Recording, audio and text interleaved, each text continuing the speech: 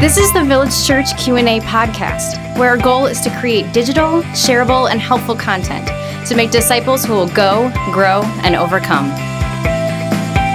Welcome back to the Village Church Q&A podcast. Pastor Tim and Pastor Michael with you. And listeners, we're dealing with questions about God's will and what God is doing. The question is this: why do I still feel shame even though or even when I know God has forgiven me?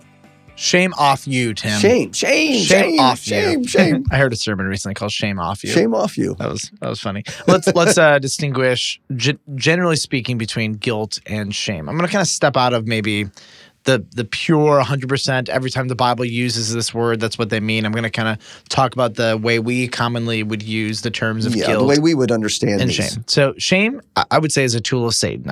To shame somebody is to hold their sin over their head and to crush them with it, to constantly remind them of their inadequacies. Shame leads to despair. And so why do I still feel shame? Let's just highlight this word from them. We'll come back to that. Let's contrast, though, shame with guilt. Guilt is a move of the spirit, right? Yeah. Guilt is not a bad thing. When you feel guilty, you've either violated the heart of the spirit or maybe a cultural code. Either way, our bodies are wired to experience guilt. Guilt is corrective. Absolutely. Guilt moves you to action. Guilt leads to repentance.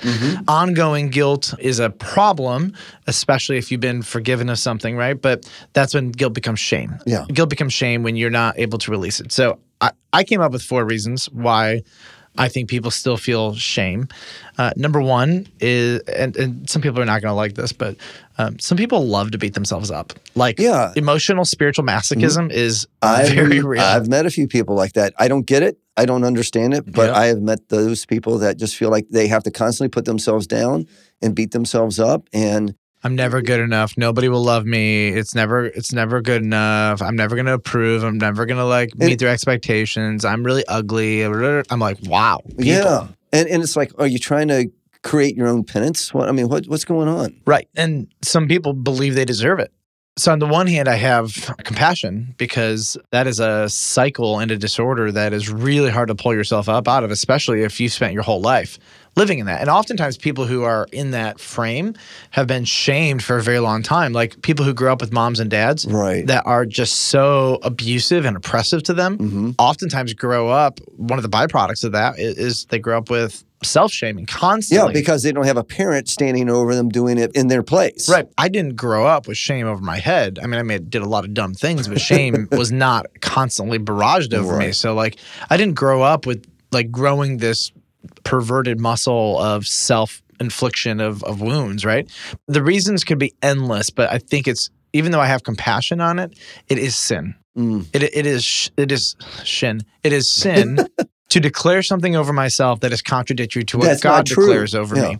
So some people love to beat themselves up, and that is for all different reasons. And sometimes the harder your life is and the more abused you are, this is one of those byproducts. And part of healing and redemption there is for your mind and your heart to agree with God on how he sees you. That's huge. Number 2 is some people just don't understand forgiveness and the cross adequately. If you grew up in oftentimes a Roman Catholic background, there's this idea that Jesus died for your sins and now you have to fill up what's lacking. And so Jesus paid for your sins 98%, but you still got 2%. And so this idea that God is still punishing you for your sins, that the cross of Christ did not decisively, fully, 100% deal with it.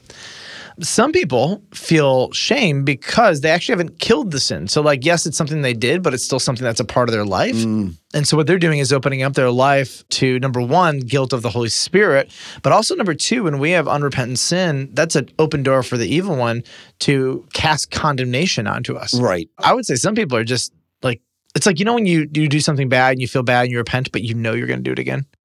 There's a lot of people in there. And I would say they probably still experience that. And finally, the last one would be sometimes the consequences are ongoing and painful. Just really hard. And so you are every day, you have to look the people in the face that you hurt, Maybe you cheated on your spouse and he or she left you, and now you have to regularly deal with the consequences with your children and your finances. And it feels like God is heaping shame upon shame, but in reality, it's, as you say, the natural consequences of sin when we make decisions, If somebody came in and they asked you this question, Tim, what would you tell them? The passage that I go to is John 8:32, where Jesus is talking to the Jews and he's telling them about his teaching and that if they're really his disciples. And then he makes a statement. He says, then you will know the truth and the truth will set you free. And I know that he's talking about there his teaching, but in a specific application to this passage is, what does Jesus say about the forgiveness of your sin? If you have truly asked him to forgive your sins, to come into your life, to make you the best you can possibly be as following him and to forgive your sin.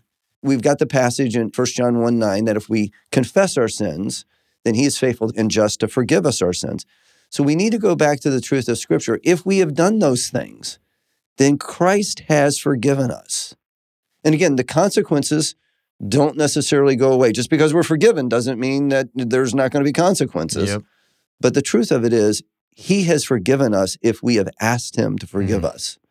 And what I would say to someone is, have you truly asked Jesus to forgive you of this sin? And if so, then you need to trust in the truth of Scripture that he has forgiven you. You have to release yourself from that burden of shame. Shame is definitely a tool of the devil. Shame is a way to put people down, to hold them down. It is, to me, the absence of grace. You got to come back to what does Scriptures teach about forgiveness and grace, and we know what it teaches. Love it. What's next on our docket? Next question is it wrong to pray that people who have done great wrongs be punished? I can't wait for this one. Oh.